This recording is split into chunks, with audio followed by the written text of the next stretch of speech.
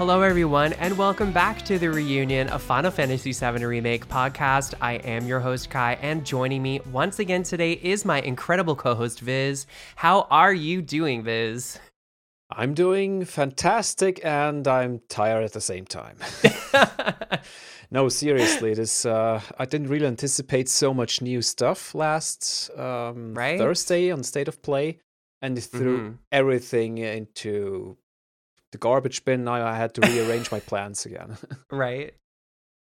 Yeah, I feel the same way as well. I'm feeling just tired from work, but then also super excited at the same time to kind of get more information about, this next, I guess, edition of the remake. And with all the information that we got at the State of Play, I've just been super excited and just, I don't know how to explain it. I just kind of want the next 3 months to just fast forward so I can just play this. But for sure. Obviously first I have to find a PS5, and we're going to talk a little bit about that a little later in today's episode. So I just want to go ahead and remind everybody the best way to support us here is to like, sub, and share the podcast. If you have not done so, hop on over to our YouTube channel and subscribe. You can also sub us on Apple Podcasts, iTunes, Spotify, wherever you listen to your podcasts, because we are literally on all podcast streaming platforms. Also, don't forget to check us out on Twitter as well. I've been pretty active on there, retweeting and sharing more information about this new edition, I guess, of Final Fantasy VII Remake. And also, we will be doing some incredible giveaways. So the best way to, I guess, be up to date on all of that is to follow us on Twitter. All right, Viz, so what's been going on over at Cosmo Canyon Observatory? Internally, a lot. On the channel, not so much because of the shuffling around. So, but what was happening is around a week ago, there was a community event on Sunday, 21st of February. It was kind of, in general, a Final Fantasy VII Remake award. Like we did a survey where people could vote on best materia, best non-human character, best male, best female character, what have you. It's pretty interesting, and I thought, well, Kudakuma and Peeps Nibbles did everything, and I thought, well, it would be a cool event, cool community event, and a little bit of a show, and they already also created a edited video, which we watched. It was pretty cool. Yeah, it was awesome. Yeah, but then at halftime, in the middle, they inserted a completely new and something that I was completely unaware of, a new sequence, which was dedicated to my birthday, which was on the 22nd, on Monday. Yes. Yeah. So there were a few birthday wishes, some text-based, an image, a poem, and some video messages of community members. But that was not all. There was more.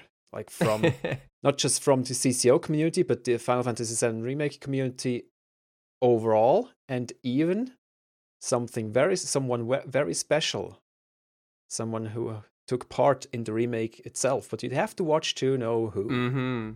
I don't want to spoil everything here, so it's on our channel, the whole show, just the edited video, not the show itself. Like we recorded also our the awards show in Discord. Maybe we'll release a highlights version at some other point, but this will be done by other people from our community, not myself, because I don't really have any time for that. I'm already short in time as it is, but this was really, really awesome. I had no words when this happened. I shut up, I listened, I reacted in the text channel, but that was it. And afterwards, I just tried to collect my thoughts and tried to convey what I felt, but it was really difficult. And I'm so grateful for all those involved. I also thanked each and everyone personally. It was really fun. I've never thought this would happen. I also didn't think that I was so much appreciated. It was a really good feeling. Yeah. Also, at the very end of the presentation of the awards, there was also a cool cover cover of Hollow, sang by yours truly, my lovely co-host Kairosis. Yay! Hey. Audio only is on Reunion Podcast channel, and the music video, edited by the amazing Rima Bell, is on our CCO channel, which is pretty good. Really, really nice choice of scenes. I love it. Yeah, so I thought it was amazing. I was so excited to be there because I was there. I was able to experience it live. It was so much fun, honestly. Probably the most fun that I've had in a long time, to be honest with you. I haven't really been able to hang out with my friends in my normal like social circle outside of, you know, everything that I'm doing in my like real, you know, life or whatever. And it was just so awesome to be able to be there and experience it with everybody live, and to see, I guess, hear your reaction, because it was just it was amazing. And also it was a secret, and I was like, Peeps Nibbles asked me to be part of it, and I was like, absolutely. So then she was just telling me about the idea of everything, and I thought it was so awesome and so thoughtful, and it was. I just wanted to be a part of it, absolutely. And then there was a description, I think, on the invitation that was sent out that had said like, oh, there probably won't be any award-winning musicians or whatever. And I was like, excuse me, excuse me. I was like, no. There will be music, and I will do it, and that's fine. And also, it was your birthday. So then I was like, I might as well just do Hollow as a cover and surprise you for your birthday. And also, it'll be music for the show, which I thought was super fitting. And I was trying to figure out what song to sing, because there's not every Final Fantasy has a theme song with vocals in it. But then I was like, I'm just going to do Hollow because it's from Remake, and that's what we've been doing. This is what our podcast is about. And also with CCO and everything, I just thought it was super applicable to the situation. So I'm so glad you liked it. And Rima honestly outdid herself with the music video. It's so great. It was so awesome. And yeah, it was just a lot of fun. Like, everybody did such an amazing job with the events, everybody that was involved. I did write a list of names, but honestly, I know that I'm going to forget people, so I just don't want to even like say don't even individually because but honestly, it was a lot of fun. I'm so glad you enjoyed it. Yeah, I did. It was so great. As I said before, I only expected a little award show, something to start off with. Maybe we'll do something similar in a year or something. But no, they went in guns blazing. Yeah. Definitely. Yeah, that was that. And then there's my current plan. The thing is, I already planned an addendum to our Aerith analysis, which I wanted to say a few more things and show a few more details I found over time.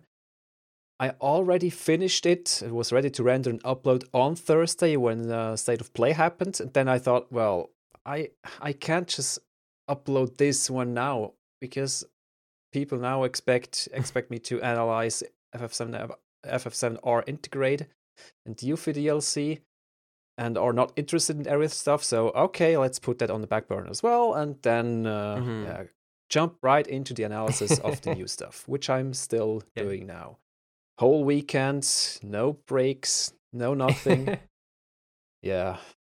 That's life of CCO. Right? Yeah. Yeah, but it's fun. We also did a master analysis round for $16 patrons and above, which consists of just people in voice chat. We're talking about the footage. I tell them what I found. They tell me what they found. We go through the footage and talk about things, and maybe find new things. It was pretty cool. It's really interesting. And yeah, this is planned to be a rough analysis, because a completely scripted, recorded, and edited analysis video will take too long and will be more than one video. So rough analysis is just me talking, kind of like a live stream, but not quite, because I probably just cut out bigger gaffes if it disturbs the flow. But I try not to edit too much, just most. of it. Like I record also the image I show, kind of a live show, kind of like I did before Remake came out. I already created a few rough analysis videos, but with much better preparation this time. And the addendum for the error analysis is also in that vein, with that concept in mind. I hope it will turn out good, because I'm not really that versed in free talking as some might see or hear here on the podcast. Sometimes it works out well, sometimes my brain just melts away and I don't really know what to say and how to phrase words and sentences. It really depends. So it's, but maybe if I keep doing this, maybe it will get better in the future. Who knows? Yeah, exactly. Anyway, and after that, I still aim to finish the script about Cloud and Sephiroth's role in the remake. And then multiple videos will be recorded and edited. And some more Final Fantasy 16 in between. So there's a lot for the next 2 months. Yeah. But I have a feeling that it won't be too long until we get more information about Intergrade, and then, put everything on hold again for that. It's crazy. Yeah, exactly. Yeah. Well, I guess everybody has already figured out what we are going to be talking about today. We are talking about Final Fantasy VII Remake news. Obviously, Sony had a state of play, and they had announced at the very end Final Fantasy VII Remake Intergrade.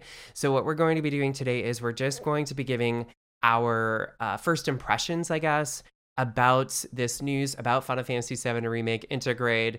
We are going to be as well talking about the Yuffie DLC, our impressions about that, some brief story ideas about the DLC, like what it could potentially encompass.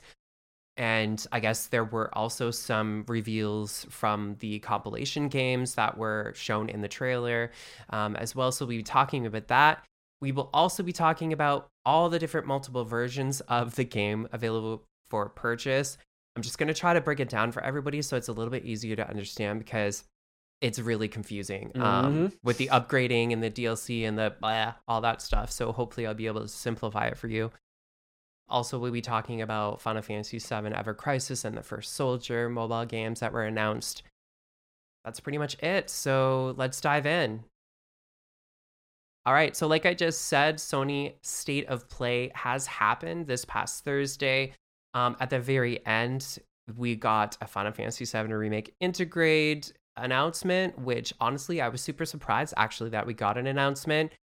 Just because, I'll tell you why, because the rumors about the quote-unquote definitive edition were about, they basically had said that we were getting this, there was going to be an announcement in February, and the only thing that we knew of that was scheduled was the orchestra performance, and obviously that didn't happen, right? And then after the orchestra performance, I think it was a week or two, about a week after, I think we got the State of Play announcement. Then I started to think, oh, okay, so this is more of the kind of event where something like this would be announced. I feel like looking back, an orchestra performance that was limited to only Japan, like I feel like probably wasn't the best place to do that. Yeah. And so, but I was a little disappointed because we didn't get anything at the orchestra performance, that I was kind of trying not to think about the State of Play that much, because I didn't want to set myself up for a disappointment. And a lot of people online on Twitter were thinking like, oh, I can feel it in my bones. Like, we're getting it. Like, this is it. We're getting it at the State of Play, blah, blah, blah. And I was kind of made a joke like, guys, I'm not saying anything. I'm not commenting on it. I'm just going to let it be and see what happens, because maybe then we might actually get something. And then sure enough, we did get an announcement at the very end of the State of Play, which I was absolutely blown away. I was like, no, like what? Like it was kind of like how the announcement for the game the first time, like way back when we got that trailer, the first one, obviously not the same, but I still was super excited, and I was like, oh my gosh, I can't believe that we're actually getting new remake news and content, basically. And they surprised us, because at first I thought, oh, it was just, the visual upgrade for the PS5 that we kind of knew was coming down the line anyway. We just didn't know when. But then they announced that it's coming with, I guess it's bundled with, it depends. It's bundled with the DLC. It's a Yuffie episode that's releasing on June 10th, which isn't that much longer. It's only like 3 months away. 3 months and a few weeks, I think, which isn't that long. And yeah, I was actually super surprised that we're getting story content as a DLC. Oh, for sure, yeah. I'm surprised and I'm not. Like, I'm surprised that they are going this route and they're giving us story as DLC, which we kind of talked about this on previous episodes where we were kind of like, we didn't really want like purchasable little episodes of DLC story. But this is kind of bundled with Intergrade, the new edition of the game. And I feel like they probably felt like they had to give us something more than just a visual upgrade to kind of entice people to buy the PS5 version of the game. I think that was part of the reason as well. And there was probably ideas for things that they wanted to do that they couldn't fit into the first game that they thought which should still be released. Not necessarily talking about the cut Tifa story that was cut that wasn't given to us, basically. But yeah, so I'm super excited. I can't wait to play this. I love Yuffie so much as a character. We've talked about this before. I love her character design actually in this, and it looks like they've taken her Dirge of Cerberus like character model and updated it, because she also wore like a Moogle. What would you call that? Like a Moogle garb or cloak, Moogle, I guess. Cloak, cape. Yeah. Cape cloak thing as well in Dirge of Cerberus. So it's kind of giving me Dirge of Cerberus vibes. But only the cloak. So amazing. Yeah, only the cloak. Yeah. Yes. But I'm so excited for this. And honestly, like if they zoomed in on her sweater at one point, okay, with the upgraded textures, you can see like a fuzzy texture. It's really on fuzzy, her sweater. I was like, whoa, like the detail is so crazy. Like you can actually see the texture on her sweater. I was like, oh my God. Anyway, I'm super excited. Yeah, even her Moogle hoodie, the Moogle nose and the pom-pom, however you call this, is so fuzzy red. And even the thread that goes through her hoodie, through the hoodie border, I guess you say that, it's really extremely detailed. It looks so good. So I believe them when they're saying, you know, we're getting these upgraded textures, which is what we wanted. And in the trailer, I thought the trailer was really well done, but I love the trailer when it's just like textures. Yeah. Like the word textures just come in, and then it's like showing you like a left to right comparison. But yet they did not show the textures of the doors. No, they didn't.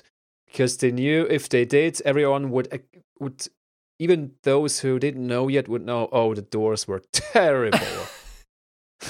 I just thought it would be actually ridiculous if they just, for the textures, they didn't show us anything. They only showed us the doors. Yeah. I feel like that would have been so funny. Definitely. But also kind of like really cool. Yeah. Yeah, like a meme. Like I feel like they could have snuck that in. Like they could have showed us the rest, but they could have just showed us like that door. Kind of like the effect when after Cloud jumps down at the train, and then the whole screen crashes into a million pieces, and we see the improved version. Kind of the same, like you see the ugly door, maybe even the music goes down, and then super high def doors. Oh my God, that would have been so cool. It would have been so, like, I don't know, meme worthy. They would have had so many memes. Anyway, it's too bad they didn't, but I feel like it was a missed opportunity. But they haven't showed us the upgraded doors, so imagine that they don't.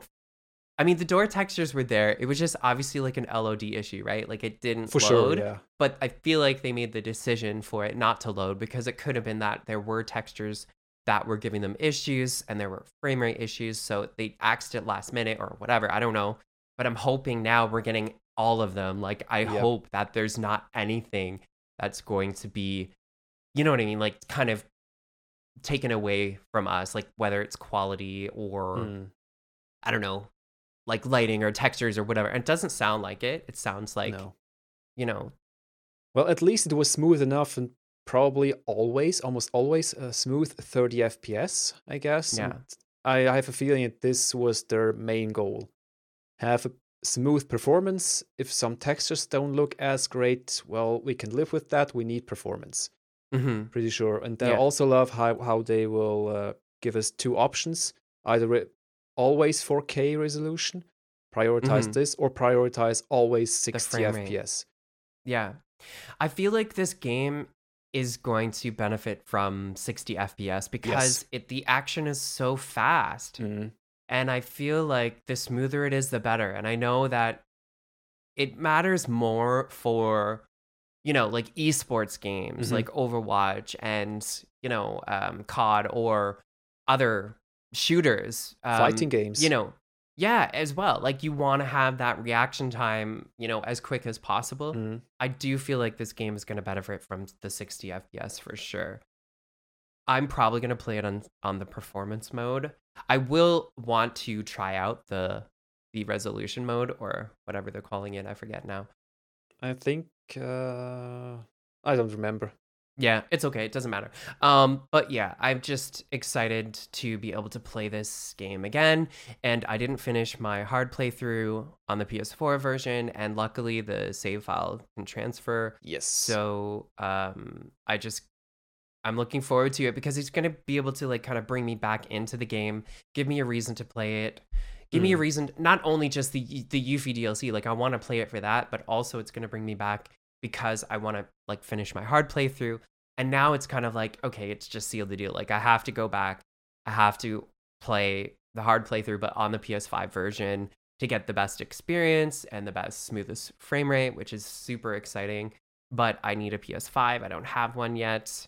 So we have, neither do you. So we have the next 3 months to get one because I want to play this immediately, like as soon as it releases. So hopefully I'll be able to find one by then. But I might get lucky this week if there's a new batch. So I'll refresh several pages of several online retailers here in Switzerland and hope that they are in stock again and then immediately order.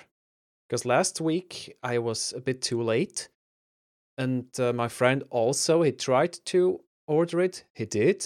He got the receipt and everything. And then like half an hour later, I'm sorry, we don't have it on stock anymore. Like, oh really? He was also too late because I think when people order it at the same time, and they slowly go through it, and then those who were too late, even with a confirmed order, they get kicked out again and refunded. Oh no. Yeah.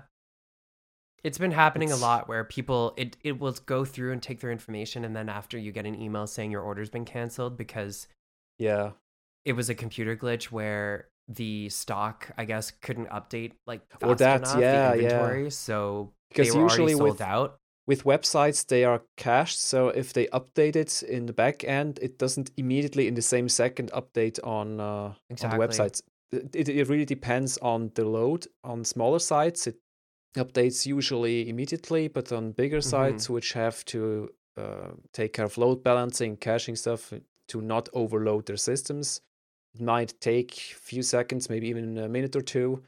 And if you then order, the UI says you can, and you can in the background as well. But then if the order is processed, it notices, we don't really have it anymore. Then it will be refunded. Too bad. Yeah. So what are your thoughts on the announcement? I was pretty much surprised. I tried to not anticipate it because I didn't want to get disappointed again. Because if I thought, maybe here, yes. Is it this? No. Is it this? No. Is it it? No. Is it? No. I just enjoyed every single announcement. Like Kina was there with a new trailer, which is pretty cool. I might play. And there was another one I forgot. I don't remember which games were there. This time loop game, something. Yeah, I don't remember. It's Deathloop. Yeah, it's not my kind of game, but I don't know. Maybe I'll watch someone play because At least the It story looks looks interesting. Yeah, Yeah. definitely. I'm confused as to what it is. That's my problem. I don't know what it is yet. Like, is it Overwatch? But I think it's a Yeah. multiplayer brawler, but it's a shooter, Oh, but like kinda, yeah. I don't know. I'm confused. Anyway, it looks really cool. I agree. It does, yeah. And there were a few others too. And then they said, "Oh, we have one last surprise for you. One of the 2020's best games, something I don't remember the exact wording." And I thought, "Oh, Mhm. please don't crap on me now," because my mind went immediately, "Oh, please be it this, because I can't not anticipate something if they start the announcement with that." And lo and behold, it was Final Fantasy VII Remake, and it started Yay. exactly the same as the 2019 Mhm. Tokyo Game Show trailer. Same Yeah. music, same scenes, but then it deviated a little bit, showed other scenes from other trailers. I thought, oh well, it's just as you said before, just the definitive edition with higher native resolution and 60 Mhm. FPS and stuff. And then it changed to the Looking Glass perspective. And oh wait, no way. And then it kind of sounded like Chessy a little bit. But then Yeah, I I thought, thought so no, too. it doesn't really make any sense. And then we saw I saw the Moogle cloak, and oh no, you got to be kidding me! This is awesome. Yeah. No, you should have seen the chat in our CCO Discord. It was everyone went crazy. I don't know where I was on CCO, but I don't know which channel. I was probably in the wrong channel. I can't Oh, remember maybe which because one I was in. There's so many channels. I'm like, I don't even know which one I'm in. No, I think it Not as was a in bad the thing. I just mean like everybody is talking in every yeah channel. So yeah. I'm just like, which one am I in? I'm talking in the silence channel, and people are like, yo, this is silence channel. And I'm like, oh, yeah. They're like, why are you talking the silence channel? You need to move over to this channel. I'm like, oh, okay, thanks Yeah, for the it's a little reminder. bit confusing for the non-initiated. I have to agree. You usually only use silence for those who still want to talk but don't want to use the microphone if we're in voice chat. Yes, But I know. for But I was just events, writing in there. yeah, exactly. And for events, if something happens, we usually don't talk. We just write in text channel, and that's Hmm. the event channel. That's probably Yeah. why I got confused, and I don't blame you.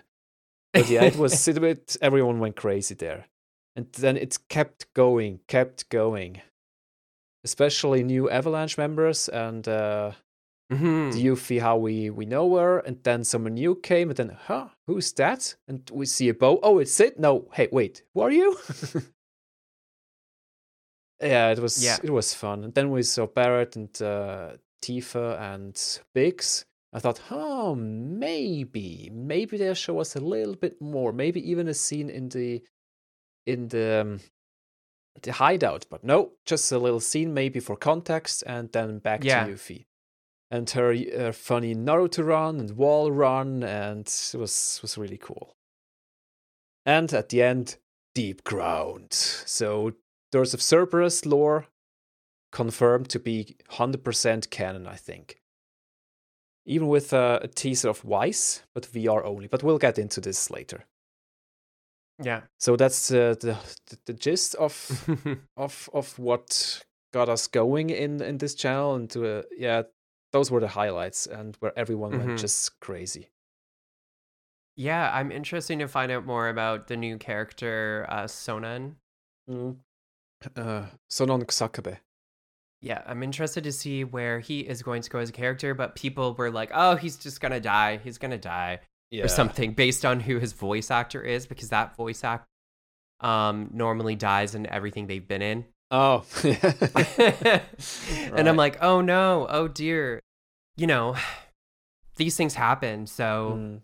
I mean, if he dies, I guess. Like, we'll deal with it. You know what I mean? But Mm. I hope not, because he seems like a super interesting character, a shinobi from Wutai. And Yeah, definitely. there's that one point when she says something about "I'm not your sister," so Yep. interested to see. People are like, "Oh, it's her brother." I don't think it's No. her brother. I just No. think that they probably call each other sister and brother. Maybe like in Wutai because of the cultural thing or something. I'm not sure, but I have a lot of thoughts about this.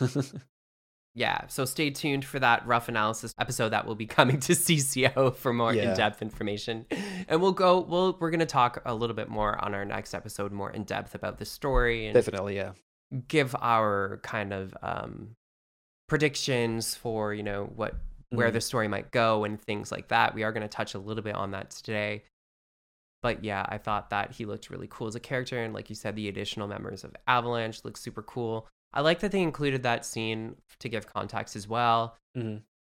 And people were like, because there was a rumor that it was like going to be the DLC was like a chapter 8.5. Mm-hmm. And then I think chapter 19. So the 8.5, people were thinking, oh, it's like the Tifa mission that didn't make it in or whatever. Yeah. We might not get that. That might not even be anything. No, maybe probably not. It could be. Yeah, it doesn't make sense to fit in with Yuffie, I guess, nope. Unless she's there working with Tifa like earlier and doesn't say something. Like it doesn't even make sense, but it could be. Those two groups are completely separate. They even say it in the trailer in the dialogue that they better not meet because the other Avalanche, Barrett's Avalanche group is under surveillance of Shinra. They can't have that. Well, even if we don't get it, whatever, it's fine. I'm just happy we're getting something. Oh, for sure. A little extra content. So, and to be fair, it's really more interesting to receive new characters to play as Yuffie than just rethread the same old with Tifa in the same sector and doing practically the same, maybe even similar side quests and stuff, just to spend more time with the same again. Still, it would be cool to see what they actually do after they lose Cloud and until they reconvene in Sector 6. But still, something new with more lore and more connection to Part 2 and Part 3 or something is more enticing, I think. It's more interesting. Yeah. It hooks you more. So I'm glad they did that. Yeah, me too. Super excited. I just so not the new character. People thought that he looked like Zack, so then people were confused because they were like, "Is that Zack? What? No. Like, how does that make sense?" It's like, no, it's not Zack. Not Definitely yet. Not. But you can see their facial features are a little bit different from each other. Yeah, they are. But they do look similar, but they're not. It's a similar archetype, I think. Yeah, I think so too. They might have used Zack's character model and changed his face. Like, you know what I mean? Like, they just modified. I'm excited to see where he goes as a character and how he's, like, how is he going to be introduced? Like, what is his backstory? We might not even get that much, but I hope so, we do. Maybe he appears in Part 2, And this is what we were talking about on previous episodes as well, where it just provides him with the opportunity to give us new characters, in Part 2 and Part 3. Like, exactly. Why not? It's just enriching the story and the worlds that we know of already of Final Fantasy VII. And there's so many different, compilation characters that we might see that they might give story to as well, which, I'm open to that. I can't wait to see where this is going to go with him as a character. I kind of hope that he survives and then we meet him in Wutai again. Yes. When we go with Yuffie to Wutai. And maybe he's even a guest character there as well. For a short amount of time. Amazing. Not sure how it will fit in, but I kind of want to kind of see characters again, not just one-offs. Yeah, I totally agree with you. Especially those who are really integrated into the story, like Sonon. Yeah, I totally agree with you. Having them, you see them, or you like interacting with them multiple times throughout the games. It's not just like a throwaway character that's just gone forever. You know what I mean? Like, oh, it's a new character, and then they're like, oh, they just. It's like there's no payoff. It's just the fact that you're just taking up time. I felt like they did a good job with this first part as well with that. We talked about this on previous episodes also, but I feel that the additions to the game help and are meaningful. And I think that we're going to see a payoff for some of the characters' stories. Like Johnny, Leslie, Kyle. Yeah, exactly. Like, hopefully we'll see what happens. But anyway. Corneo, because that's... MFR is still at large. Exactly. Yep. Yep. And we were kind of talking about, I was on Twitter just talking about, oh, this kind of gives them, because people were thinking, oh, how are we going to start part 2 without, like, are they going to start, sorry, the team, are they going to start part 2 without their equipment or materia or whatever? Like, what are they going to do? How are they going to do that when you're starting from level 1, blah, blah, blah. And then I thought, oh, well, maybe they're introducing Yuffie now because she does steal the materia from Shinra, and then she meets up with the group, but then she takes their it could happen earlier where she takes their stuff, and then they have to like chase her back to Wutai to get all their stuff back or something, or they're there for something else, and then I don't know. Anyway, I'm stretching it, but it does make more sense now that it could potentially happen, or it could just be you start the game and there's no explanation. Yeah, and you're just level 1. There's nothing. And okay. Or if if the Aerith analysis, the theory in there comes true, that this first part took place in the memories of the live stream, and then the whole timeline got reset, and we're now in the new reality, then of course they can't just say, okay, because of this change, everything got reset because they're now in reality and stuff. That makes sense. That's the other idea that I makes have sense as well.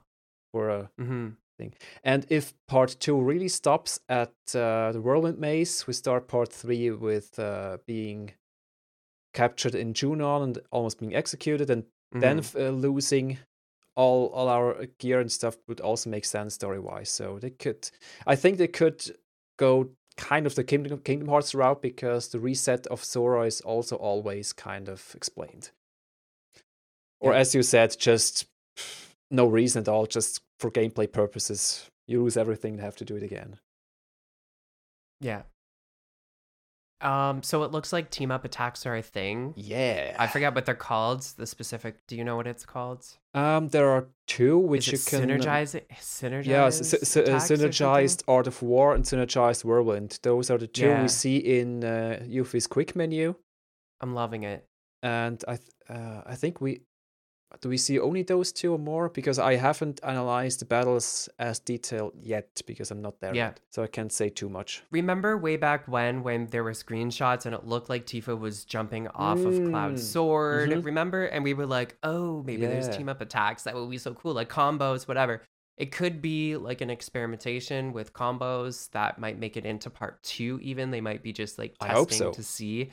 You know what I mean? It would be so cool if they did add that element, because it just adds another layer there to the combat system, which is already very good. Like, it's one of my favorite combat systems really across all the Final Fantasy games. Yeah. Honestly, I loved it so much, and I think this could add another fresh element to it, and I hope they keep it in part 2.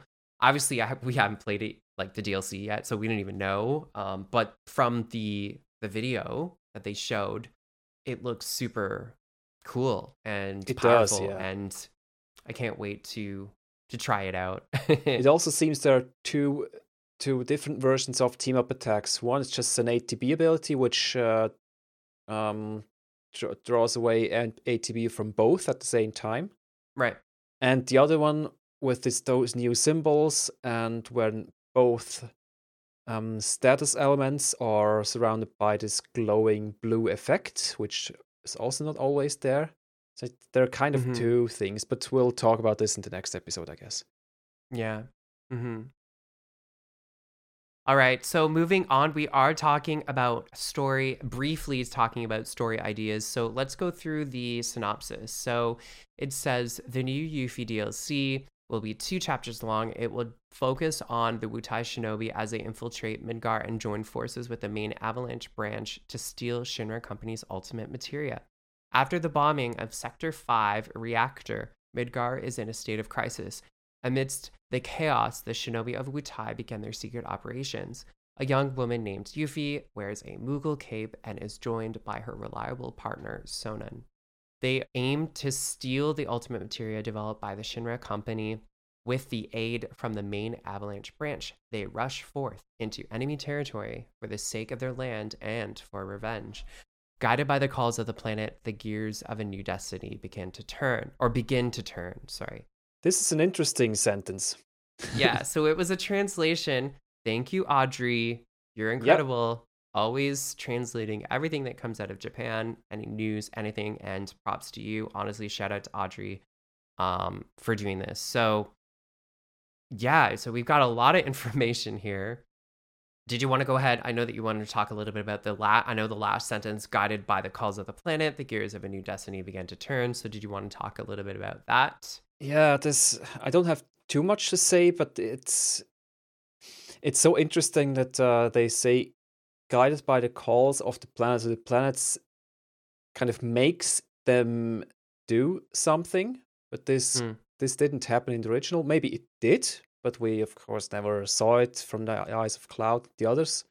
That's why they can't meet. Yuffie can't meet up with the others because they never see her there. Otherwise, it would be breaking the timeline quite a bit. Mm-hmm. But it's hard to say because it really seems like this is meant to be. It is kind of meant to set up something for the future, or maybe just to give more context to what happens later anyway, or would have happened in the original timeline. And the gears of a new destiny begin to turn. So new destiny is, I'm pretty sure, is a reference to Yuffie. It is the new destiny in this version of the timeline, because it was never a thing in the original. It begins to turn, but I'd have to think a bit more of about this and look a bit more into it to kind of make sense of it in the context of the remake, of the original, and my own theories. Yeah. But it doesn't seem... Yeah, because my theory is based on this first game, it's in live streams memories, and then after that it's in reality.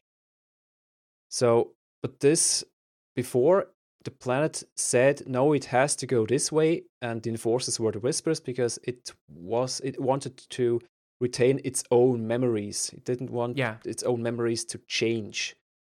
So that's why the calls of the planet. Planet says, hey, you have to do this because otherwise destiny wouldn't work. So I kind of think this is a retcon into the original storyline, but still making it fit into the original storyline. Kind of like a side story that fits in perfectly. But still that they pretend that it always happened. So that's why it also happened in the original timeline. And yeah, it just starts to turn. Like this new old thing. I currently have troubles to actually convey what I'm thinking because it doesn't really make any sense. It makes sense, but it's not like easily explained. I'm not sure either. It's very cryptic, so... It's always like this with timey-wimey stuff and destiny and retcon. Exactly. Yeah. I just thought it could be that now, like, it's a different... the destiny has changed. It's not the same anymore because of the Whispers were destroyed and all of that, so... Unless it's meant to not be in part of the live stream's memories, like that the remake is already done and it's reset, but from that point on there's also a past, and in this new past this happened. Before it didn't happen, but now it did happen because we changed stuff. And then the planet had to kind of rearrange things a little bit so that everything fits again, because time corrects itself always. And that's also Intergrade is in between. It moves from one point to the other. It's a middle point. So it is something that happens between part 1 and part 2. And if part 1 is done, and this one would probably also happen after, even story-wise. Even if it happens within the story of part 1, if this makes any sense. So yeah. This is interesting. That's kind of my current idea, We don't know when this story is taking place. Is it taking place during the story of part 1? Yeah. Or is it after the ending when the Whispers are destroyed? This is like what happens then? No, it's story-wise, like from our perception, is during chapter 8, after Cloud falls to his parent death. And that's what I thought. Yeah, okay. that's why they showed the scene with Tifa, Barrett, and Biggs. Yeah. To give context when it happens, yeah. This is chapter 19, which is after 18, and we know what happens in 18, so I'm like, oh, is it something that happens after? Or it's just chapter 19, but it's taking place during chapter 8? Well, again, it depends on perspective. Like, story-wise, how you tell it, it happens after Airbuster, but before the Sector 7 plate falls, because it's still there, and they even say, hey, you should leave now because there's rumors that the plate is coming down. It's part of the trailer even. So it's really setting the stage that it's happening in this time frame. But if we go by this timey-wimey stuff, or let's just call it recreated destiny, like corrected destiny, it didn't happen before, but after we destroyed the Whispers and Destiny, then everything we did before is committed to the new reality. But that the new reality makes sense because of everything we changed. Other changes also happen, like a ripple effect through time backwards. That's why they can change stuff even in the past, especially with Zack living now. This probably also has an effect, I wager. And that's why it's... I can see this DLC happening time-wise in Chapter 8, but not before they destroy Destiny, after they destroy Destiny, because what they experienced before still happened. Chapter 1 through 18 still happened. Mm-hmm. If you know what I mean. But this Yuffie chapter is just something new that got inserted to make sense of this new reality and the new past, new timeline. Okay. Yeah. Interesting. That's my current idea, and I really should write this down afterwards, after recording, so that I can include it into story predictions for the rough analysis. Yeah. You heard it first here. This is kind of a live, not really analysis, but live revelation, kind of. I love it. Yeah. So I'm getting DOC vibes, like Dirge of Service vibes from the story. Definitely. Absolutely. People online were like, oh, it's canon. No. Well, I personally don't mind that it's canon. I just didn't like the game itself, like the gameplay and how it was presented. But the lore itself, the story, certain elements weren't that bad, actually. Just they presented cringe, but... Yeah, I agree. Yeah, I like the story elements. Yeah. It was cringy, but the gameplay was not that great. No. I liked it being like a shooter, though. Like I was interested in that. I thought it was cool. It was a nice experiment. Fantasy game. Yeah. Mm-hmm. Absolutely. But still, subpar. I haven't played it in so long, though, so I forget a lot of it. I recently rewatched everything, so I have did you? A bit more...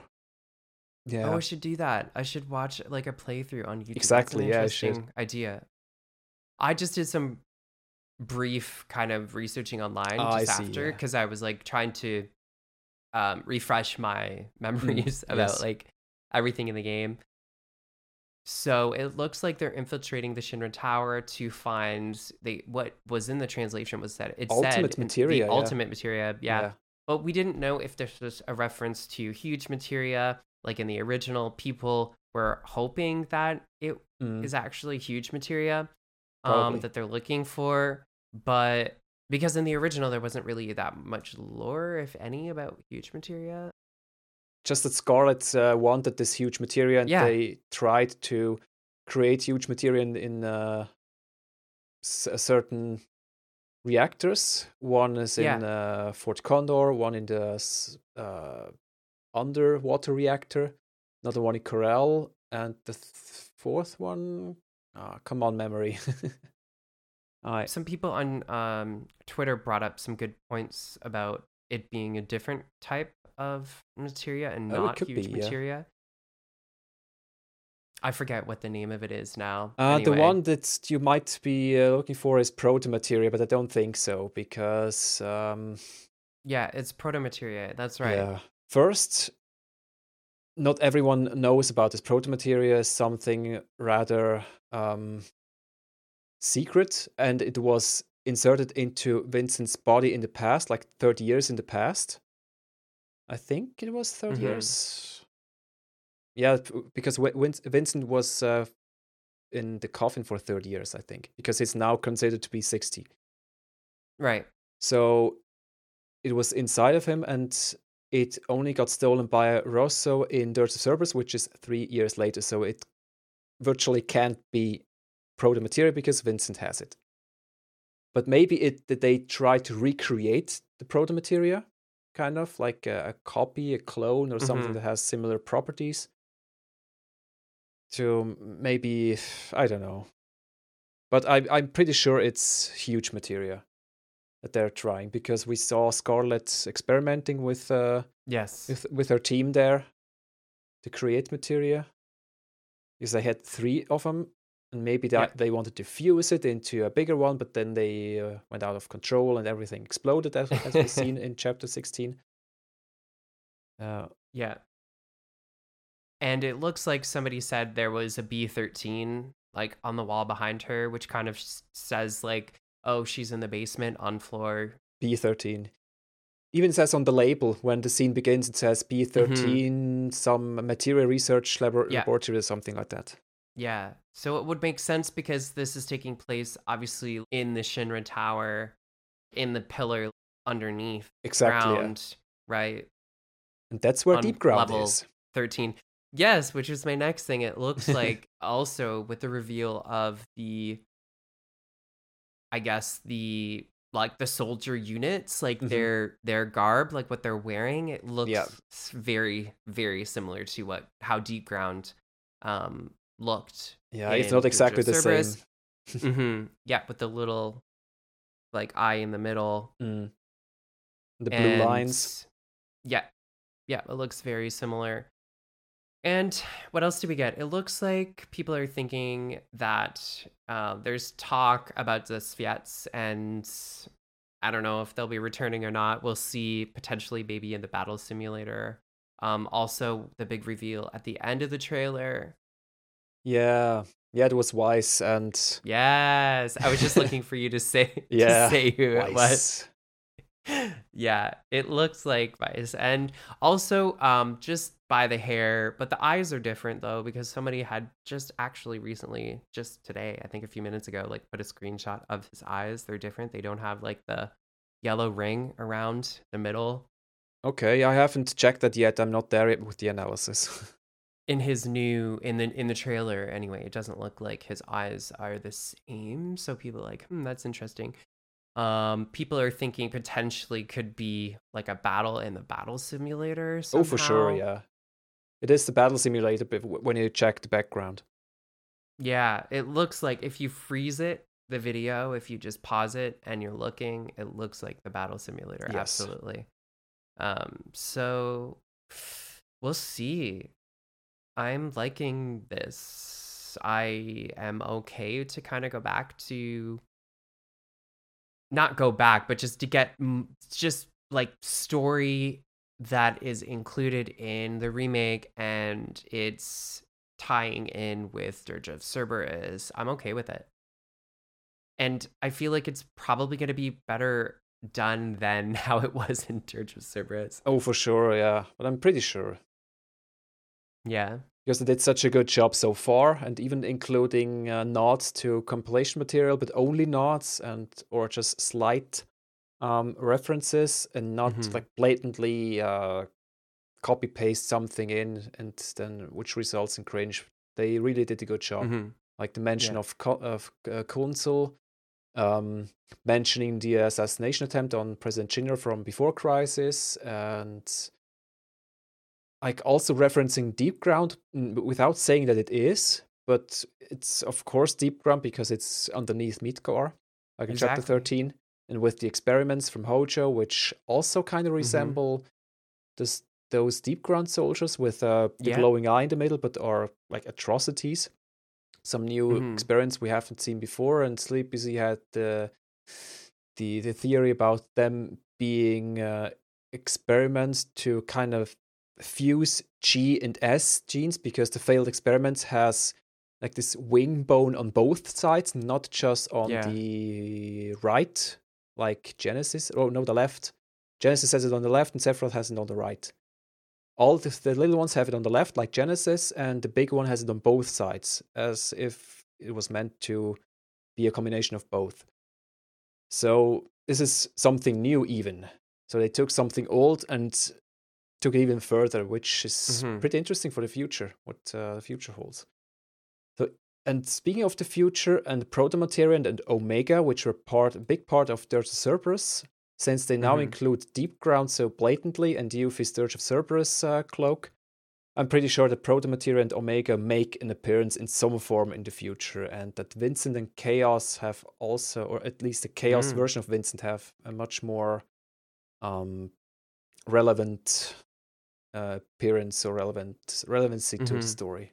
I'm pretty sure. Zviet, I don't know, because Weiss, as he should be pronounced, because Weiss is just German for white. Yeah, that's how I say it. Yeah, and it's pronounced Weiss with a V in German. Like VR, where he appears. We'll go through the Nomura's interview later, where he confirms a few things.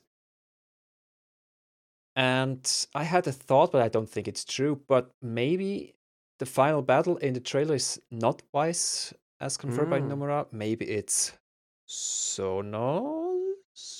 Okay. That's for another video. I don't really think that's interesting. But there are arguments for it, but not that strong ones. It's more likely that he either dies protecting Yuffie or he survives and will be a side character later. I'm more leaning towards those outcomes. Yeah, I don't know, because they did a good job like cutting that trailer. It does look like Weiss is the boss, but I feel like they might have kept some stuff a secret. I feel. Oh, for sure. So because in the interview, Nomura says like 3 times, "Please wait for more information." Yeah. So who knows? Not that much longer. I guess we'll get more information as it gets closer to the release, obviously, but I'm all for it. I can't wait to play this. I think it's going to be amazing, honestly. I'm just super glad that we're going to be able to get to play as Yuffie. Oh, same here. Right? And it's so crazy that we get to play as Yuffie before Red 13. Like, what? Yeah, this is almost a travesty. Like, you said no for Red 13, but then you give us Yuffie? Like, what? Well, Yuffie has 2 chapters now, so maybe, I know. but yeah, it's still sad. I really wanted to play as Red, but I understand, because only playing with him or as him for like half of chapter 17. I think the whole of chapter 17. Then just a few bosses afterwards, like one dungeon and a few bosses, is too little to actually get to know him. Yeah. Do you think, actually, now that I'm thinking about it, the trailers, like, do you think that it'll be able... I didn't see any swap character, like how you can swap in the original with Sonon. Like, nope, I don't think you're going to be able to... You can't swap, right? Nope, you can't. It's also confirmed in the interview, yeah. So he's there for backup, and you can probably issue him commands and do team-up attacks, like synergizing attacks. Exactly. Either synergizing attacks, but you can issue commands because the L2 button is there, so you can press L2 and then input or use his commands, but not control him, because I think that has implications to story. That he's not actually playable. Either, he dies or is never really a party member, but because it's only Yuffie, it would be too boring to just play as one character, so you can at least command the second one and use combo attacks, like the synergize attacks and combo attacks and stuff, to make it more spicy and interesting. That's my guess anyway. I feel like they should, since they're going in anyway, they should just like break Red 13 out of his laboratory, and then he can like help them, but then she has to like put him back in when she's done. She's like, thank Why you so not? much for your help, Yeah. but I have to put you back in because I don't want any like people to suspect Yeah. me. But it's okay. Yeah, because And let us play as yeah. Red 13. Yeah, exactly. Third party member, and then say, please, Red, you need to go back into your cell because the others need your help too, like Aerith and the Exactly. rest. Huh? Who are There you Aerith and go. the rest? You'll see. Yeah. That would be cool, Or but it it's just probably gets- not going to happen. Nah, or it just gets taken again because maybe Yuffie gets away, Sonos protects her, make sure she gets away, and he doesn't. He might be then used for experimentation. Red gets is just put back into his tank or something. But this would be a really, really huge surprise, and everyone would be like, "What? Yeah, sign me up, baby!" No, I would so jump cool. from joy, definitely. I know. Yeah. All right, so moving on, we're just going to kind of go through the different versions of the game, since there's kind of a lot of fine prints for how to be able to, I guess, get this upgrade and everything. Yep. So it is available as a free PS5 upgrade that you will be able to claim if you already own a copy of the PS4 version of Remake, either digital or disc version of the PS4 Final Fantasy VII Remake. However, if you own a disc version of the PS4 game and you bought a digital version of the PS5, you won't be able to get the free upgrade because it's a licensing issue where the PS5 will still have to have that Final Fantasy VII Remake PS4 disc in it in order to read the license to know that you bought a copy of it. So if you bought a disc version for PS4, but then you have a digital version of a PS5 that doesn't have the Blu-ray drive, exactly, you can't get it for free. You have to buy a whole retail copy of it, unfortunately. Which will include the DLC at least. Yeah, exactly. So that's just one thing. So people can get the free upgrade. You just have to have the PS4 game version of the game, the disc or digital version, to get the free PS5 upgrade. And then what will happen is you'll be able to download the Yuffie DLC. It will be like a separate purchasable thing. Yep. Right now, it's not listed because I logged into PlayStation Store and I tried to see if I could pre-order the Yuffie DLC, but you can't right now. The only thing you can pre-order is the actual PS5 Intergrade version, the full version, digital deluxe or standard digital version, or also just like the standard disc version. But I couldn't find it anywhere, so it wouldn't let me do it because it told me, oh, you already have a copy of Final Fantasy VII Remake, so why do you want to buy it again? It's so annoying. Yeah, is what it said. So I think we're going to get more information about this at a later date. It's too bad that we can't pre-order the Yuffie DLC, because the thing is that the Yuffie, like the Intergrade version, it comes with a pre-order bonus. So if you pre-order, it says that it comes with the Kakstar weapon that Yuffie can wield. After some research, it looks like it's a pre-order bonus for a digital deluxe edition. However, for me, I'm in Canada, so on the Canadian PlayStation Store, it does have a little asterisk, and it says it will be available for purchase after the pre-order closes. Yeah, I heard about that too. So that you can just buy the weapon anyway. Yeah, if you want. So it's not, I mean, it is a pre-order bonus. It comes, but it's not just like you won't ever be able to get it. So at least something, yeah. I'm fine with that because I'm just going to buy the weapon and I'll buy the Yuffie DLC after I do the free upgrade once I get my disc PS5. Yeah, but there's also something more. If you pre-order it, you get this is just the digital deluxe edition where you also get a digital art book and digital mini soundtrack, same as the vanilla game. I'm not sure if it's the same or if it's new or expanded, because there's also some Yuffie stuff in there. Yeah, would be I think cool. It's expanded. I know so. that the soundtrack has one new track on it. What is it called? Oh, Descendant of Shinobi, probably. Yeah. Yes, that's the one. That is only available on this soundtrack. Yeah. So okay, I see. It's a new track that's on it. I don't know if there's going to be multiple ones, but that one is definitely on it. Okay. But I think that it's going to be similar to the like the original PlayStation 4 version, because what you could buy the standard version of the game, just like the basic retail copy, and then you could just pay for a digital deluxe or like the upgrade later. You could just pay an extra whatever it is to upgrade the version that you have to the deluxe edition. Oh, okay. So I feel like even if you want the digital deluxe edition and you want to pre-order it right now, you can't if you already have a copy of the game for PS4.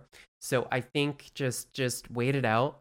After you do the free upgrade, you should just be able to also buy the digital deluxe edition upgrade for your version of the game that you have after you do the upgrade. Does that make sense?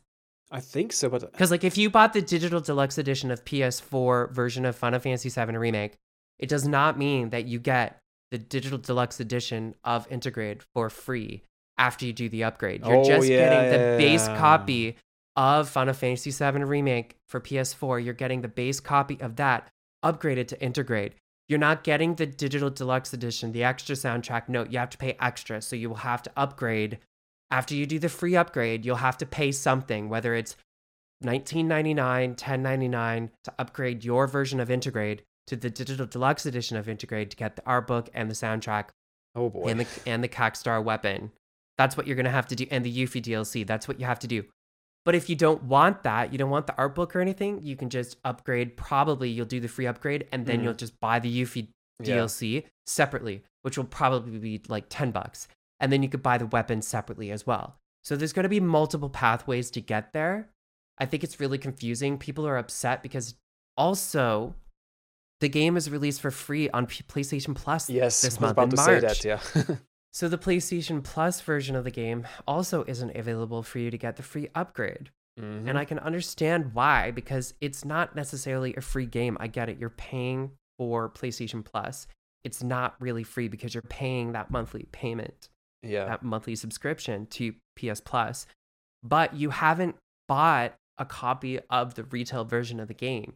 You don't have the license to it because you're basically like borrowing that game from like having it on PlayStation Plus. Like you haven't bought it. You haven't bought a retail copy of the game. Yeah, you only have the license. So I can understand why. Like I feel like it would be crazy for them, and also they would lose so much money.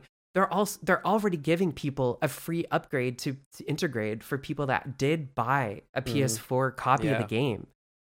Like they're giving you a free upgrade, which I think it's great because a lot of other companies have been doing this as well with their games that are, multi-generational, whatever, that came in on PS4. I'm happy that it's free, that I'm getting the free Intergrade upgrade. If I want that, it's there. That's great. Oh, for sure. If you have it on free for PlayStation Plus, it's I know you pay a subscription fee for it as a service. Getting the free games is like a bonus, right? But you haven't bought a copy of that game, a retail copy. And then you want a free upgrade to Intergrade as well. Like you haven't even paid. You haven't paid either version. So Square Enix would be like at a loss if they gave everybody that gets Remake from PlayStation Plus, if they gave them a free upgrade to Intergrade as well. That would be insane. They would lose so much money. Like, I feel, honestly, it's fair. I think it's fair. And I think that if you play through, you should be playing Remake right now. If it's free on PlayStation Plus, go for it. Definitely. If you beat it and you love it, absolutely. Why not support the developer and just buy a copy of the PS4 version of the game anyway? Because it's cheaper. Well, it was on sale. I don't know if it's cheaper anymore, but the price was lower than usual. And then you could upgrade to Intergrade and get it for free. You can get Intergrade for free. You don't have to buy a PS5 retail version of that game. If you have it on PS Plus, just buy it after you're done beating it, and you get the free upgrade to Intergrade. Or just buy the PS5 version. Or you can if you want to. You can if you want to, but that might be more expensive in the long run than just buying the cheaper PS4 version of the game and then getting the Yuffie DLC as an added download after. I think that buying the vanilla PS4 game, upgrading and then get the DLC is more expensive than just buying PS5 version where it's already included. I I'm pretty sure it's cheaper because I think the PS5 version is only around $10, pounds, francs, euros, whatever, more expensive. But the DLC will probably be about 20 or something. I have a feeling. Yeah, it depends on how much it is for the retail copy of the game for PS4, because I know that it was cheaper. It was on sale for quite cheap, actually. Well, I forget. If you can buy it cheap for sure, but if you have to buy it full price PS4, then I advise to buy the PS5 version. Yeah. Yeah, no, I meant like if it was on sale. Oh, you know what I mean? for sure. Yeah. Or if it was on sale, or you could also buy it pre-owned, like GameStop. That for sure. Yeah. EB Games for sure. Like you could also just buy pre-owned copy. Yeah. You could also just buy it online off of somebody on like. I use something called Kijiji. It's like Craigslist. You could just buy it for $20 from somebody online. The disc version. You can't buy the digital version. Sure. Obviously, it doesn't work. But then you have it. Then you could just get the free upgrade. Like you don't need to pay for the retail copy of the just Intergrade. But if you want to, go for it. But anyway, there is controversy about that online, so I just want to address it. I think it's fair for what you're getting. I think it's fair. And I think it's amazing that you're getting Remake as a PS Plus game. The game hasn't even been out for a year yet. It's almost been a year, April 10th. And you're getting it for free on PS Plus. So if you've been waiting to play it, you don't have to pay anything. You can literally try it, play it, beat it completely if you want to. You know? And then you're like, oh my gosh, I love it so much. I'm going to buy it because I want to play the Yuffie DLC on my PS5. Yeah. I think that's the idea, that people try it out for free and then are kind of incentivized to buy the PS5 version and the Yuffie DLC. I think it's a great business model. Absolutely. Yeah, sure. And you never had to pay anything, only your PS Plus subscription fee. To get into it. Yeah. Exactly. To get into it. Yeah. And even if you think back to PS3, PS4 era, where there were a few PS4 versions, right, like remastered versions, or not a few, lots of PS4 remastered versions of PS3 games, even like a year after they came out, and you had to buy them completely again, like the Uncharted series, The Last of Us. Look at Nintendo. They are the worst. GTA 5. They are the worst for that. Nintendo. Yeah. You buy one copy and then you're like, oh, it's re-released on Switch. Now I have to buy it again at full retail price. You don't get a free download just because you bought Pokemon like 20 years ago and now it's being re-released as a new game on Switch. You're like, oh, Pokemon Red. Yay. Why don't I get a free upgrade? It's like, no. Like there's costs that went into making that version of the game. It's not the same game, right? Like it's a remake, completely. So it's like the fact that they're offering a free upgrade for people that bought the PS4 version of the game, I think it's fantastic. And I think that it's the proper thing to do. And I think that offering the game for free in March on PS Plus is a great business tactic that's probably going to get more people into playing the game. And people are talking about it more now, especially with the new trailer. Yes. You know, with Intergrade and everything, why not? I think it's amazing. The only thing that people are upset over is that the DLC, the Yuffie DLC, is not available on PS4. Yeah, definitely. That's a big issue. Especially because barely anyone can even buy a PS5. Yeah. Yeah. And I feel bad for the people that have PS4s that aren't going to be able to experience this story until much later. And then it's all going to be posted online, like immediately. So how are you going to be able to avoid it? And you don't have a PS5. Like I haven't even been able to get one. Same. Neither have you. You know, I don't know when PS5s are going to be available at retail locations just on the shelves for people to buy. It's probably not going to be for another year. Like who knows, but I feel bad for those people. Like I sold my PS4 a while ago to help pay for the PS5. I haven't been able to get one, but I don't have a PS4, so I'm not bummed out because I just don't even have a PS4 to even play right now. You know what I mean? True, yeah. So it's like, oh well, I have no other choice but get a PS5 if I want to play this. So like I said, we have 3 months, but it's going to be hard, and I feel bad for those people. it does make sense why it's not available. It's been optimized for PS5. It's not, you're not able to play it. The system, it's an older system, you know, and also probably they thought, well, we want to help sell PS5s as well. But really, do you really need help selling more PS5, Sony? You know what I mean? People already are running in stores right now, like not quite literally, but metaphorically, they're just waiting outside the stores with pitchforks and everything. Yeah. Let us in, we want it. But people who have the game though on PS4, at least they get the Intergrade for free. Yeah, that's really good move. Yeah, I'm happy about that. So as soon as you do get a PS5, when you can get one, find one, or afford it, or whatever you're saving up, perfect. You get that free upgrade. Yuffie DLC will always be there. You know, you'll be able to download and play it. It's just going to be crazy to not get spoiled. Yeah, because like hopefully we would have already played it. We're going to be talking about it, right? So those people are going to have to skip that part of our episodes, which is sad. Unfortunately, yeah. Same with the CCO videos. Yeah.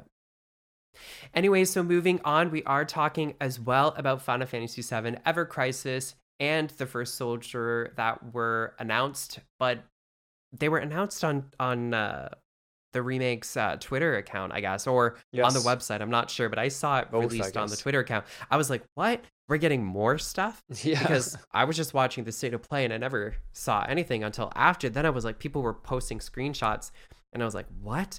Then I realized, okay, so Ever Crisis is a mobile game.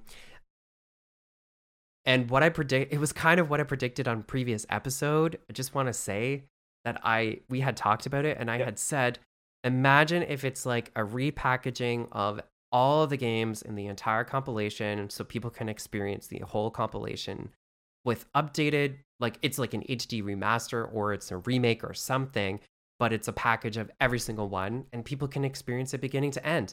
Why not? Before Crisis wasn't even released in the West, we couldn't even play it. It was only for mobile phones and it was like terrible flip phone quality. Like it wasn't even, honestly, like we didn't even get that story. So if you don't already know, Ever Crisis is a mobile game. It's all the story from the whole Final Fantasy VII, and the OG is being redone, and also it's all of the games in the compilation, including Advent Children, which is a movie. Yeah. So I'm interested to see how that's going to fit in, what they're going to do, if it's going to be just told to us in cutscenes or video, or if it's going to be like as Advent Children playable. I guess playable, yeah. We'll see, but I'm super excited about this. I can't wait. I know it's on mobile. I'm okay with it because I have a new phone, so it'll give me an excuse to play games on my iPhone.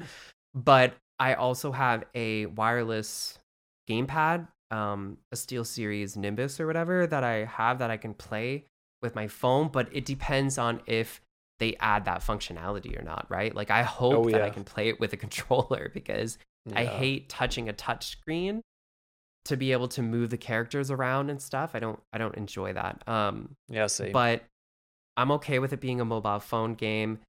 For now, I think it's just for now. I honestly do see this coming to the Switch and other platforms like PC and potentially PS4 and PS5. Probably when it's finished. Yeah. Yeah, I do see it, but later. It would be ridiculous for them to not bring it to other platforms, to be honest. People were upset. I get it. People don't like playing games on their phones. Most of Asia, this is all they do is play games on their phone. They have like gaming consoles, but they don't even play them. Like they just play mobile games. And it's super popular. Because they're commuting all the time. Yes, exactly. And they're going to sell a bunch of copies of this. Yep. I mean, apparently it's going to be released in chapters. We don't know specifics yet, but apparently it's not going to be the entire experience beginning to end right away. We're getting it in chapters, apparently. So I guess we'll see. We don't really have that much more information. I love the style, the little like chibi characters. like Final Fantasy OG, Final Fantasy 7 OG, but with better it's like better graphic chibi characters. Do you know what I mean? Like Yes, it's the it's same like the but better. polygonal characters, Yeah. but with smooth edges. Yeah, exactly. A bit more details. Yeah, like it looks so good. And I'm just super excited to experience everything. It looks like that's in the like the overworld, the world map, but then in the battle graphics look like remake style graphics. Yep. So it's just like the original, how you had your character model for the overworld, right? When you're just, and also in the environment, and then in the battle, you had a different character model. It's very similar to that. They kept it the same way. I find that super interesting. Yeah, I think it's cool. I'm okay with it. Yeah, but Max Dude brought up a good point. So you can actually download an app. I think it's called BlueStack or something, where you can play mobile games on a PC. An emulator, so to speak, yeah. Yeah, so I'm sure a lot of people will be going down that route as well. And I will too, because I don't play any games on mobile. Yeah, I'm the same. I have like all the classic Final Fantasies on my phone. I'd never play them. I never play them. I experienced 1 and 2 on my phone. That's when I played 1 and I never played 1 and 2 until I was like an adult and I had a phone. I bought them on the App Store and I played them on my phone. Final Fantasy 1 and 2. Yeah. I played them on a PSP emulator. Oh, cool. Yeah. But I'm just super excited to see, you know, this whole collection coming to, I guess, the present time. You know what I mean? And we all missed Before Crisis if you live in the West. And also, I'm interested to see how Dirge of Cerberus turns out. Yeah, same. But I kind of have a feeling that it's not quite what we expect. Like, not just like a remaster, remake, demake, whatever, of the games themselves, but more like what we saw for the Final Fantasy VII scenes in this vein, but for all games. And just like in terms of story, we have the BC story, the AC story, the DOC story, the CC story. But like the gameplay and the concept is the same everywhere. Like not different battle systems or something like that. I agree. Do you think that we're going to actually be able to play through the entire Final Fantasy VII OG? I'm pretty do you sure, think it's actually going to be as fleshed out? Like it's just going to be the actual game? Or do you think it's going to be more like Final Fantasy 15, where it was Pocket Edition, Pocket Edition, where it was like the major story beats. It wasn't just open world everything like the original. Like, do you see it being as like that?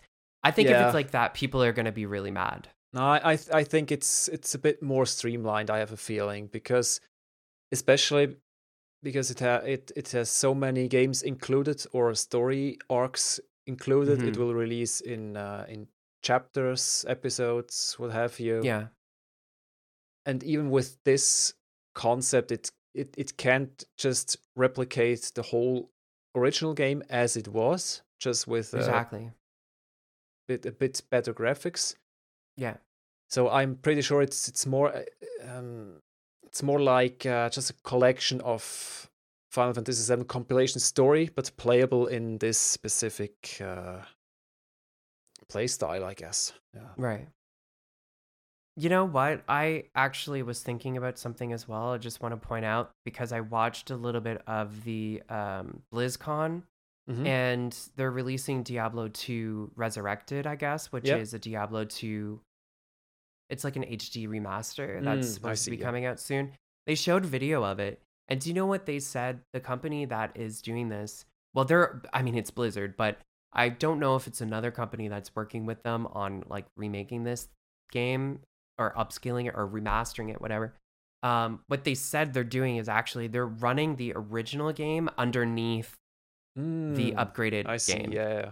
So it's like just skin over top of the original Diablo 2. Like the Diablo 2 is just underneath it. It's running. Like Diablo 2 is running. And I'm like, they could just do that. with the original. They could just run Final Fantasy VII like OG underneath this upgraded. So kind of like modding it. Yes, it's kind of like they're modding their own game. Why not? Anyway. Yeah. But yeah, I just thought that was super interesting. I'm like, they could probably do that with 7.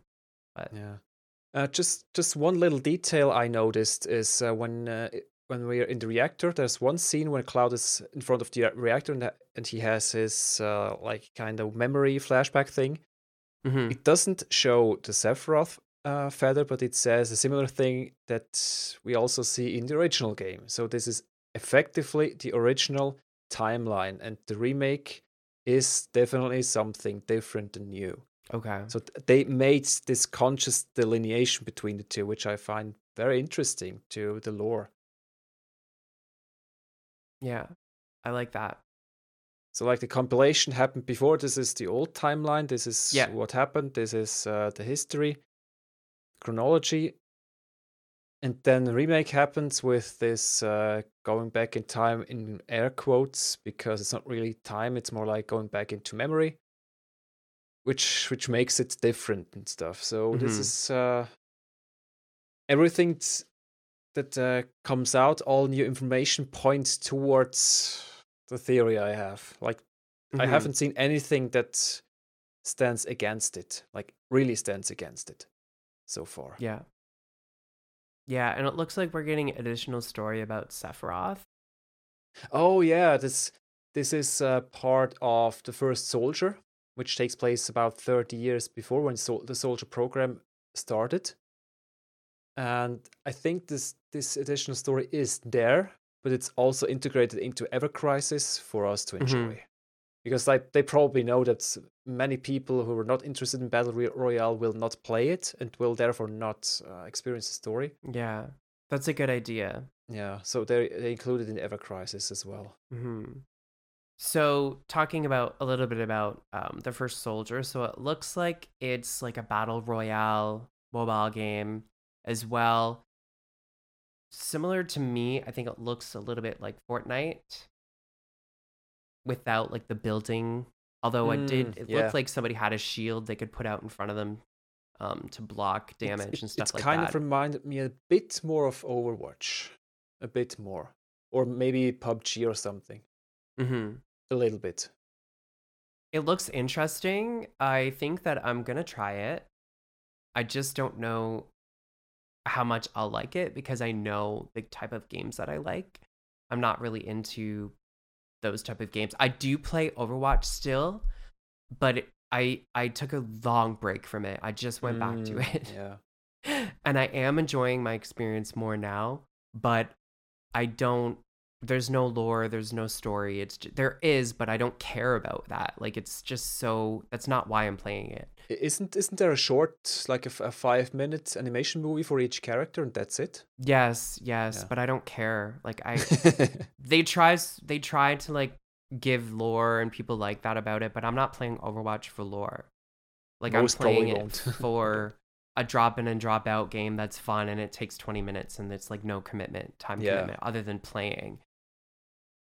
And I play Overwatch I play Fortnite as well with my nephew, and we have fun, but I'm not that great at it. But I only play it for him because he's a child. He's so young. I think he's 7 or 8, and he's really into it. So anyway, but it looks like it could be fun. I'm going to download it.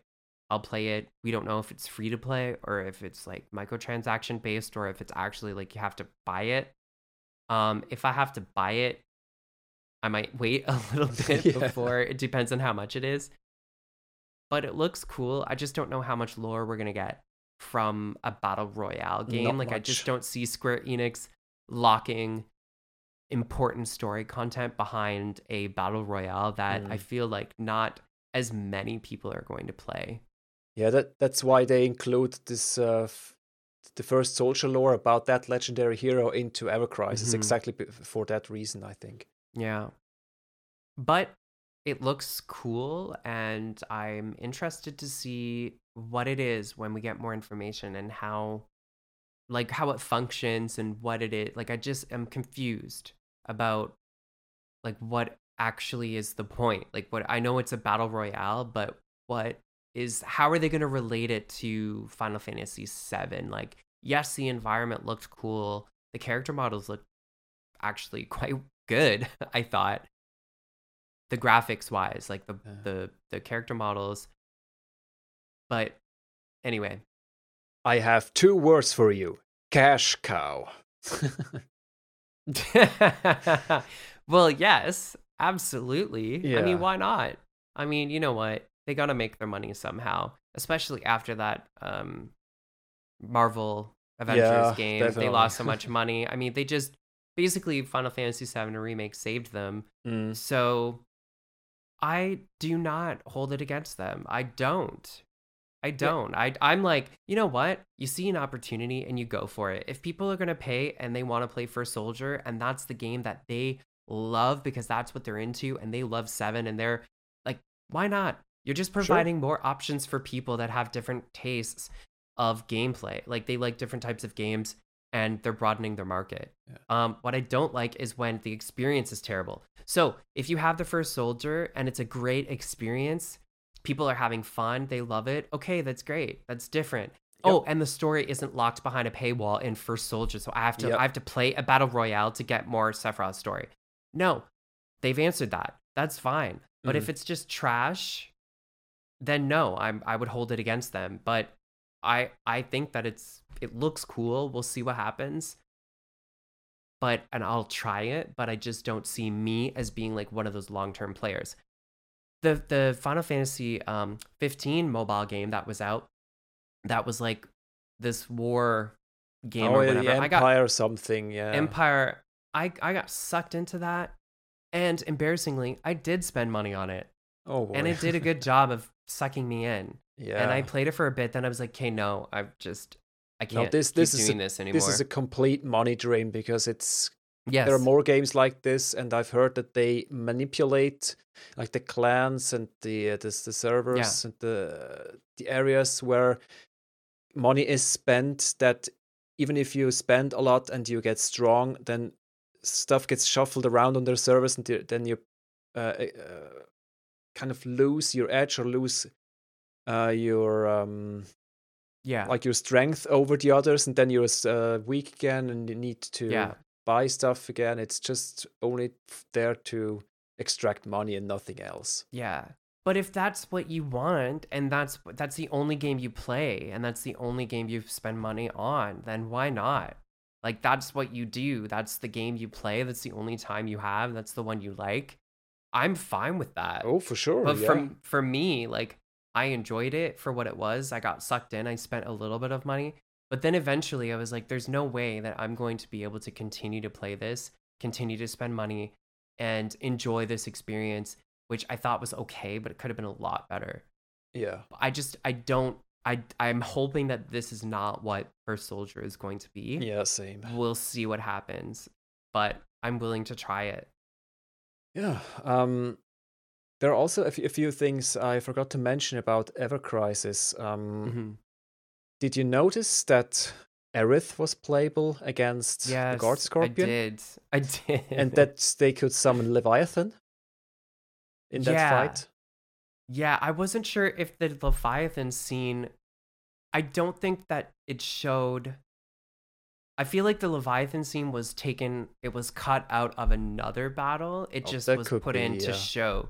Because maybe. I don't think it showed its attack hitting the Guard Scorpion. It showed the summoning and it does attack, but it doesn't show what it attacks. So I just thought it was a cut of some other battle that they were just showing, hey, there's also summons. I'd have to check if they show Ifrit as well. Yeah, I'd have to check the background if it's still there or not. But I mentioned this explicitly because there was a demo for the original Final Fantasy VII, and you had Aerith in your party there, so that you had 3 people you could battle. Yes, with. And they were also able to summon Leviathan in battle. Okay, and they already had Fire 2, Blizzard 2, and Bolt 2. And I also saw Blizzara in there somewhere in the menu. I haven't had time to look quite into it, but I saw something that they're higher level spells. So it could be that this is a huge nod to the original demo. That looks pretty so cool. Yeah, but I'm pretty sure we this won't be the case when we actually get the game that Aerith will be there. However, in the CCO Discord, we chatted about that, and it could be that as soon as you unlock a character in the story, like after you meet Aerith for the first time in the church, from then on she's always available for battle. And if as soon as you get Tifa, she's always available for battle. So there's kind of a discrepancy between story and battles. So battles are kind of untethered to the story, maybe, so that you can put into your battle party whoever you want, even from other games, like from Before Crisis or from There's a Cerberus or from Crisis Core or something. That's kind of who participates in battle is non-canon, but battles themselves are. Or maybe there's just one spot for a random character that you decide, and two of them are fixed or something. Okay. For some reasons.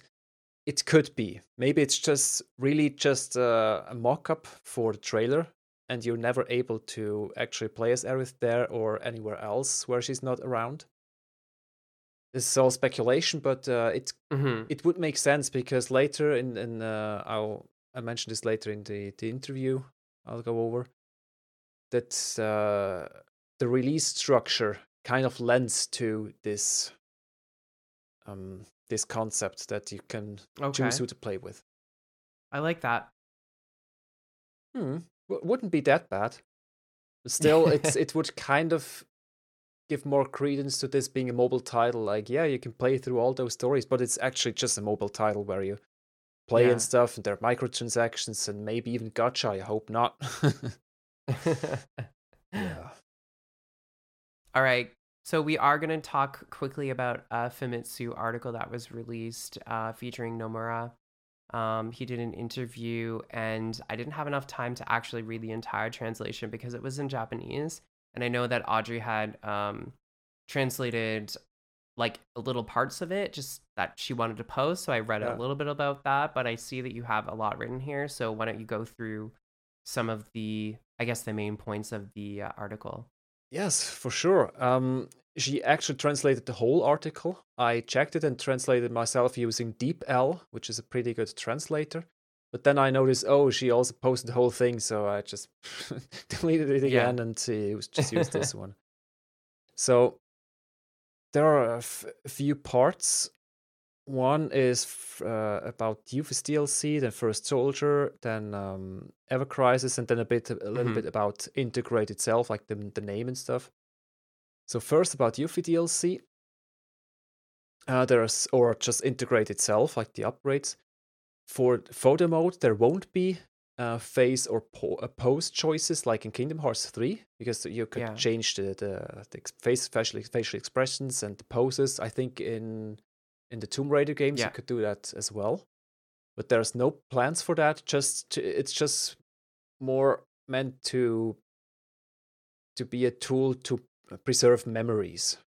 Like, this I want to commit this shot or this area to memory, so you go in there, change the camera a little bit and the colors and stuff, and then this is now part of my memory. I say this explicitly with memory because memory is a big part of Final Fantasy VII's lore. So it's more like it's kind of like we take snapshots from the memory from the live stream and put it into our own materia in our brain or something. I don't know. I love it. So some weird analogies. Now, the existence of Weiss is there because Nomura wanted Cloud to give the opportunity to battle Weiss. He even wanted or pressured the team ever since the release of the PS4 version. For whatever reason, he didn't say. But that's how the VR battle came to life. And he also says that his code is deliberate to give him some sense of richness, like in the battle, I guess. Because in the Dirge of Cerberus original game, he had no code. He was always topless. Yeah. but he also keeps very close to his chest if we see Wise in Yuffie's DLC or not. He doesn't say. Like, it could be that he's there in some capacity, like around maybe in a cutscene or something, but he definitely confirms that he's not a boss. Like, the main boss of Yuffie's story DLC is not Wise. We need to wait for more info on that. And what he also confirms is that the Avalanche members we see is a group different to Barrett's Avalanche. It's and also if we read the official synopsis or summary, it says that it's the main branch of Avalanche. Yeah. I'm not quite sure. I'm pretty sure it's not the guys we see in Chapter 4. It could be. I'm still on the fence about that. I need to do a little bit more research if it could be or not. But there are 4 people in there, and I think we see 4 people, or are there more in Chapter 4? That's what I still need to check. I thought about it earlier today, but I haven't had time to check. So maybe this is an entirely different group again. And he also here confirms that Sonon is not playable, but you can issue commands, as we talked about earlier. Now about the first soldier, he says that soldiers are undergoing or have to undergo various situations to experience realistic battles for their training. And this is kind of the basis for this Battle Royale game. There are also solo and trio battles, so either you have to battle against everyone and hope you are the victor in the end, or just groups of 3, and the group of 3 that prevails is the winner. It's kind of interesting. Are there also trios or group battles royales in other games? Because I don't really play them. Yeah, they have this in Overwatch as well. Oh, I see. Okay. Group battle. Duo, trio? Duos. They have that in Fortnite as well. It's called cool. duos. Okay. I think they have trios as well, yeah. Yeah. So they kind of copied this. That's what I was getting at. If it's something new they invented, or if it's something just ripped out of other Battle Royale games. No, most of them all have these. Okay, you could do solo 1v1, or you can do like 3v3. Sometimes it's just a deathmatch. Oh, okay. Yep. Which is every person for themselves. Exactly, yeah. Like Battle Royale in films, movies. Yes, yes, that movie. Have you seen that, Battle Royale? Yeah, the I think there's one... a Japanese it's like Hunger original, Games, but more brutal. Yeah, exactly. Yeah. I think there's a Japanese one, and there's also an American remake or something, but it's pretty brutal. Yeah, it is. The Japanese one was so good. Anyway, sorry. Yeah. No worries. And what's also very interesting, it apparently incorporates RPG elements like leveling up, gathering items, and subduing monsters. So it kind of seems like there are 2 modes. One mode is the Battle Royale, and the other mode is just RPG alike, where you roam around, battle monsters, maybe alone, maybe with others, to gain experience and better yourself. Okay. And maybe gain more equipments and items and stuff you can then use in Battle Royale. That's how it sounds to me. He didn't elaborate, unfortunately, but yeah, it's pretty an interesting concept, if that's what it actually is. Or maybe it's just within the Battle Royale fights that you can gather items there or level up in terms of surviving and getting experience there. Or maybe there are monsters around as well, and if you kill monsters you get extra EXP. That's also possible. We'll have to see, I guess. Yeah. Well, it sounds cool. Definitely. It's just still not my cup of tea, but I might watch a few videos to see how other people played, what it's all about, if there's actual story content outside of intro and ending movie or something. That's about it for First Soldier. Then he had a few things to say about Ever Crisis. So each chapter for each game in Ever Crisis can be played in any order, which is also interesting, and which is something I alluded to before. So there's no need to play through one game first before starting the next. So you can play zigzag through all games, which is also why I think it could be like you unlock characters along the way, and you can play with whomever you want, because if you level up, if you learn new limit breaks and magic and stuff, which is also in there, you need to have a progression. And if you can go through any game and the story within a game in any order you want, you can't really go through or like really use predetermined battle formations. You kind of need to have your own. That's also why we thought it might be this way. And it also, as I said before, it would fit into a mobile game concept, like game design. Sort of like, how is it called again? Record Keeper, I think. There's another one, Brave Exvius, where you can just choose your party as you see fit, and then go through. If there's, I don't know, is there even a story in Brave Exvius and Record Keeper? I have no idea because I don't play those. Okay, bummer. Sorry, I don't either. So yeah, that's the thing. That's where I'm coming from with this concept. I don't think it would be that much of a problem, because it's more like the story, more for the story anyway, to experience the story for all those games again in one whole package.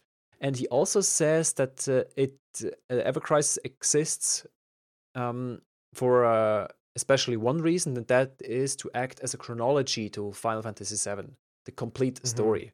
So this sounds to me that it's kind of meant to bring everyone up to speed within one game, and it's easily accessible, so that everyone can have more context to the remake, which makes sense if the remake is a sequel, as many are thinking, or at least those who are into theorizing, as myself. Because then you need this previous timeline, that you need the whole compilation to have as a basis to the remake. Because it's not the same, it's actually there are different titles. And he also says that first Ever Crisis, First Soldier, and the remake are entirely separate entities. And what I also have a feeling that, especially with this chapter-based approach, that it's meant to avoid spoilers for the remake. It starts in 2022. Like the first chapters will release then, and then monthly new chapters. So then they have complete control over the release structure. What do we release first? Which story fragments do we release first? And let's say if Remake Part 2 releases in 2023, they can release all those chapters before that are not too spoilery or don't reveal major plot points before that, and the rest later to give context to Remake Part 2. I have a feeling that they kind of weave those into each other a little bit, kind of. Could be. And as I said before, I really hope there are no gacha mechanics, since it's a mobile title and one with episodes, like the Pocket Edition. So it could be that all of those are free, but we can use or buy microtransactions for cheats or time savers, which I'm okay with, because then you can still play it as you wish, because it is confirmed to be a single player game, not some sort of like multiplayer in some sort of way. It's really just a single player game. Or each episode has to be bought separately, like for $1, $2, or $3 or something like that, or Canadian dollars, or euros, or pounds, what have you. And the first one is free. I think this is how Final Fantasy 15 Pocket Edition was priced. Like the first episode was free, and the other ones were paid, or you had to pay for the other ones, if I remember correctly. So there are those two variants I see. Either pay for each episode, or it's free and you can buy time savers and cheats. What else? All right, he also talked about the ATP system that is in there still to to keep it intact, and also all the other aspects, like as I said, limit breaks, magic, and weapons and items and stuff. But it seems like it's optimized for mobile. I haven't analyzed it much. I only remember the battle screen a little bit, but it has an ATB bar with 6 segments, and then underneath a few icons or buttons for actions you could take. So it is definitely a little bit different. Maybe you can just switch between the characters as you wish and just press an action to use up ATB, and then switch characters, use this and use this, like kind of a more fast-paced ATB, kind of like Final Fantasy 13, where you had 1 ATB bar, Right. and whichever commands you used. No, wait. I think each character had a separate ATB bar. I'm not quite sure. I don't remember it. It has been a while. But there were, I think they started with 2 or 3 ATB bars, and then where you leveled up, you gained ATB bars. And with the best weapon for each character, it's elevated from 5 to 6 ATB bars. Yeah, it was separate for each. Maybe it's even separate for each character here as well, but there are more, so that you can like press around with your fingers much faster, as you do in many mobile games. Just press around, activate this, to make it more fast-paced. I have a feeling it will be that way. But again, I still need to analyze this. And then there's also an interesting little tidbit about the 2D art avatars. If you remember, in certain cutscenes where they speak, you see a bigger 2D painted avatar, which look new. They're new avatars. And since everyone in the project was already occupied, they asked someone from a different project where Nomura is also involved if they could come along to draw the 2D avatars, because her draw style fits perfectly. So they took her also included her into this this project to draw the 2D avatars. So it's pretty neat. I also like them, by the way. Barrett looks awesome. Yeah, I think so too. They're really well done. Yeah, exactly. And there's also one other thing I'm glad that he said. He talked about voice acting. And currently there are no plans, or they're not sure, but he thinks that they won't include any voice acting for the game besides battle lines in battle. Okay. And everything else will be mute, because we already see text boxes, so it is text-based. And I think this is a good choice if they go through with this, because in battles they're just battle cries, maybe a few story-related lines, otherwise just random stuff that fits, which isn't... Yeah. It doesn't take too much time and effort and money. But if you have to voice all of the cutscenes of all those games and the whole compilation story will be too much, and they also need to employ maybe even new voice actors, and even those who are now occupied with the remake itself. So, and it would also be a more accurate representation of the old games. Although there's a Cerberus and Crisis Core had voice acting, but before Crisis hadn't. The original hadn't. Advent Children had, but yeah. So I think to get everything on the same page, and since it is in a chibi style and has text boxes, I think no voice actors or no voice acting is the better choice for nostalgia's sake. And Battle Cries, yeah, that's more for immersion, I guess. But nothing's set in stone yet, so we'll have to see. Yeah. I think that them recording voice acting for everything is just such a huge undertaking. I just don't see them doing that. I think, like you said, there's going to be voice acting in battles.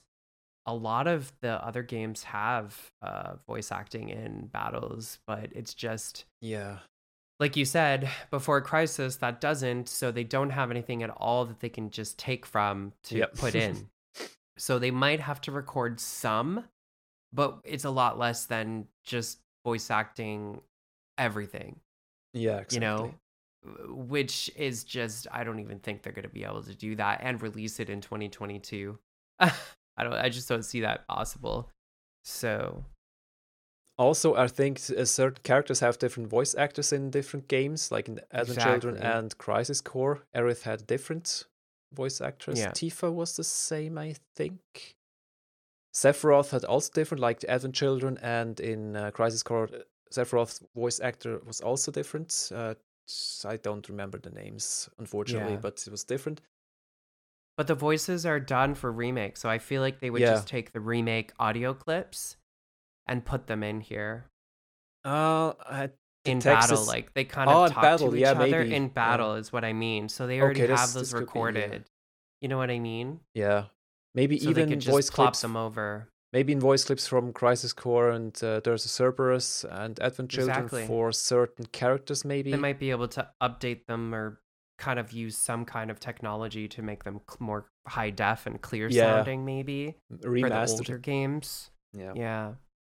Without having to do the voice acting again. But anyways, I guess we'll see. I also wouldn't be mad if it is completely devoid of voices.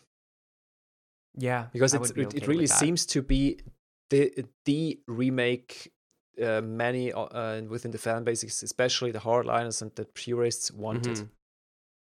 Yeah, it could be just like grunts and stuff. Like when they're attacking, they're just exactly. Yeah,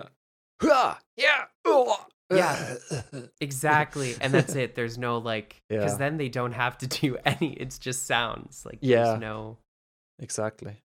You know what I mean? Like there's no talking, so they wouldn't even be able to tell probably that it's a different voice actor. If they have the and it's the same timbre of voice, it's harder for you to determine who it is. But I guess we'll have to wait for more information, for more trailers, I guess. Yeah. And then there are also two interesting pieces of information, one about Hamaguchi and one about Intergrade. So first, Hamaguchi will be the main director for Final Fantasy VII Remake Part 2. Nomura will be or stay in the position of creative director for the remake and the mobile titles. So he has the main vision and everything will be kind of then led by his vision and probably a few others. Also Hamaguchi and certainly Kitase. I'm pretty sure he will also provide some input. So that everything kind of has a certain coherence. And I'm pretty sure that Hamaguchi will honor what came before, and he was co-director here. So it was already a big part of the remake, and it was him who suggested that Sephiroth be the final battle. And Nomura said, well, why not? Do it. And this is what we got. Some people would say, "Oh no, please no, Hamaguchi, what have you done?" But I'm pretty certain that Part 2 will turn out just as well as the first part. I think so. And like you said, the vision is intact now, and I think that's what Nomura really wanted, was just to establish the outlook and the vision of what was going to happen. The main direction is already done, as I've heard and as he has said. Like they know where it's going, and the main points have been established, so it should be good. Yeah. So, as I wrote there, it's Nomura's involvement, I think, is basically just this change from director to creative director is more like just a formality. I have a feeling. Formal change, like the responsibilities change a little bit, but his involvement in the creative process is probably more or less unchanged. Now, Intergrade, we talked about it a little bit before, but Intergrade is meant to be the middle point, like something within a gradient, like between point A and B, and also to move from one point to another. So from PS4 to PS5 and Part 1 to Part 2. So this kind of confirms that Part 2 will also be PS5 exclusive, kind of soft confirms. And It's the middle point. Some people think that this is also the middle point in terms of release, so we might get part 2 next year. I don't think so. I have a feeling that it's 2023. I don't think so. I think 2023 as well.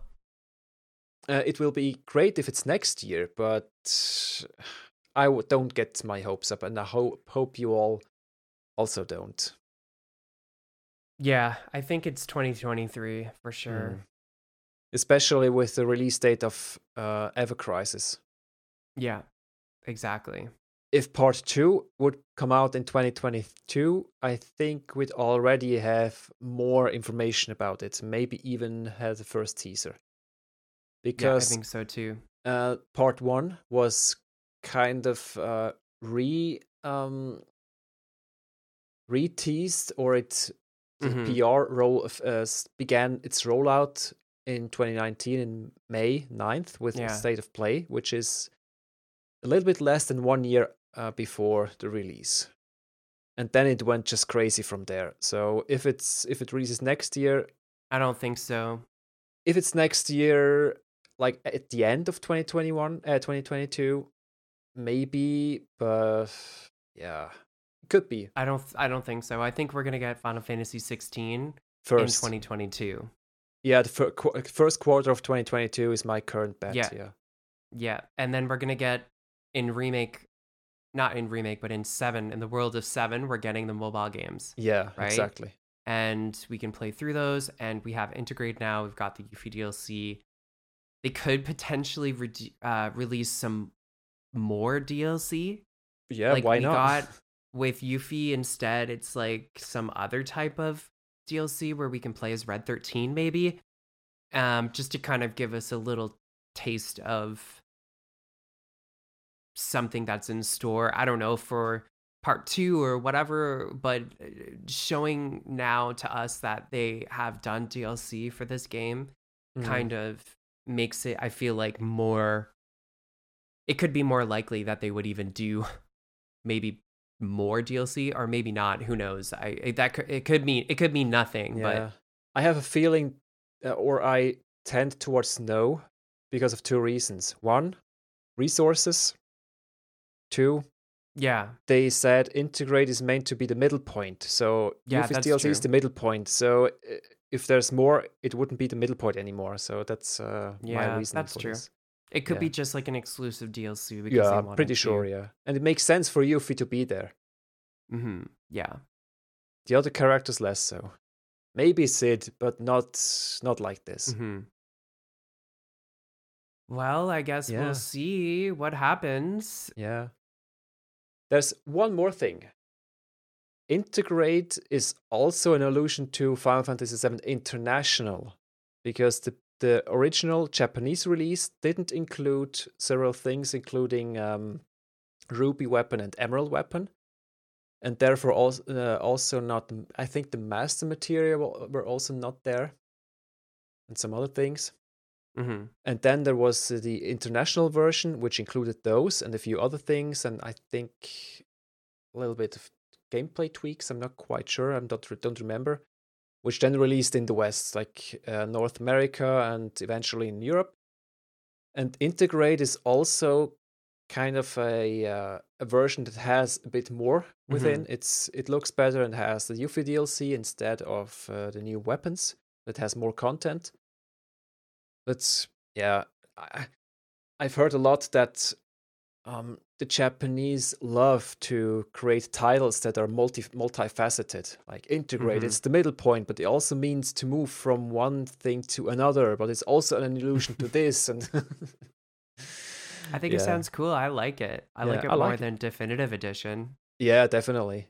It doesn't really roll off the tongue this well, but Intergrade, I've come to like it. I like it, yeah. It also kind of sounds like integrate Yuffie into this new story and stuff. Yeah, it's pretty cool. All right, guys, so that concludes our episode on our first impressions of Final Fantasy VII Remake Intergrade. If you have any ideas for upcoming episodes, you can write us at thereunionpodcast@gmail.com. That's thereunionpodcast@gmail.com. Please go ahead and join our Discord server as well. There is a link to our Discord server that's listed in the description of every episode. Also, we have a Twitter account. It's @reunion_podcast, and we will be doing some giveaways there hopefully soon. So go ahead and follow us on Twitter for all of the information about that. We do have a Facebook. It's Reunion Podcast. We have a YouTube channel. It's The Reunion Podcast, and we post our episodes there as well. And you can check out the audio-only version of my cover for Hollow that was recently posted as well. We do have an Instagram account. It's @thereunionpodcast. And Viz, did you want to drop your socials for Cosmo Canyon Observatory? For sure. So it's Cosmo Canyon Observatory on YouTube, of course, which also has the links to other platforms like Twitter, where it is @cc_observatory. I personally am still on Twitter as @visuasath, but nobody can spell this, so just ignore it. Yeah, and then of course our Discord server, where there's also an invitation link on our YouTube page in the title banner or on every single video in the description. Perfect. Well, thank you so much, Riz, for taking the time out to sit with me today to talk about Final Fantasy VII Remake Intergrade. I can't wait to see, what we get in the next 3 months, and I can't wait to get my hands on this game and also a PS5. If somebody can find me one out there, if somebody wants to find me one and buy me one and then mail it to me, one of our listeners, I would definitely appreciate that. All right, guys. So this is Kai. I am signing off. All the best. Take care, guys. Bye. I would be lost, drifting along, floating up high, time after time. There you'd be, shining brightly, your smiling face to guide my way.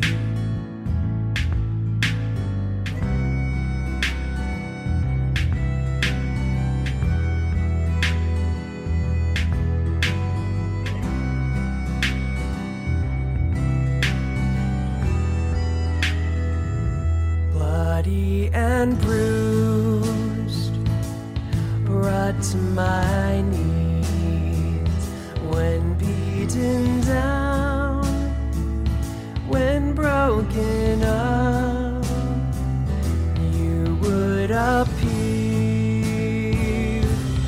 reach out to me, heal every wound, and make me whole.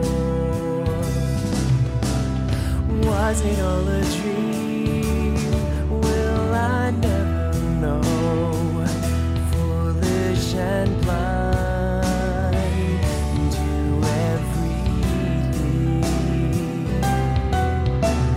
Had I realized, had I thought through, would you be here in my embrace?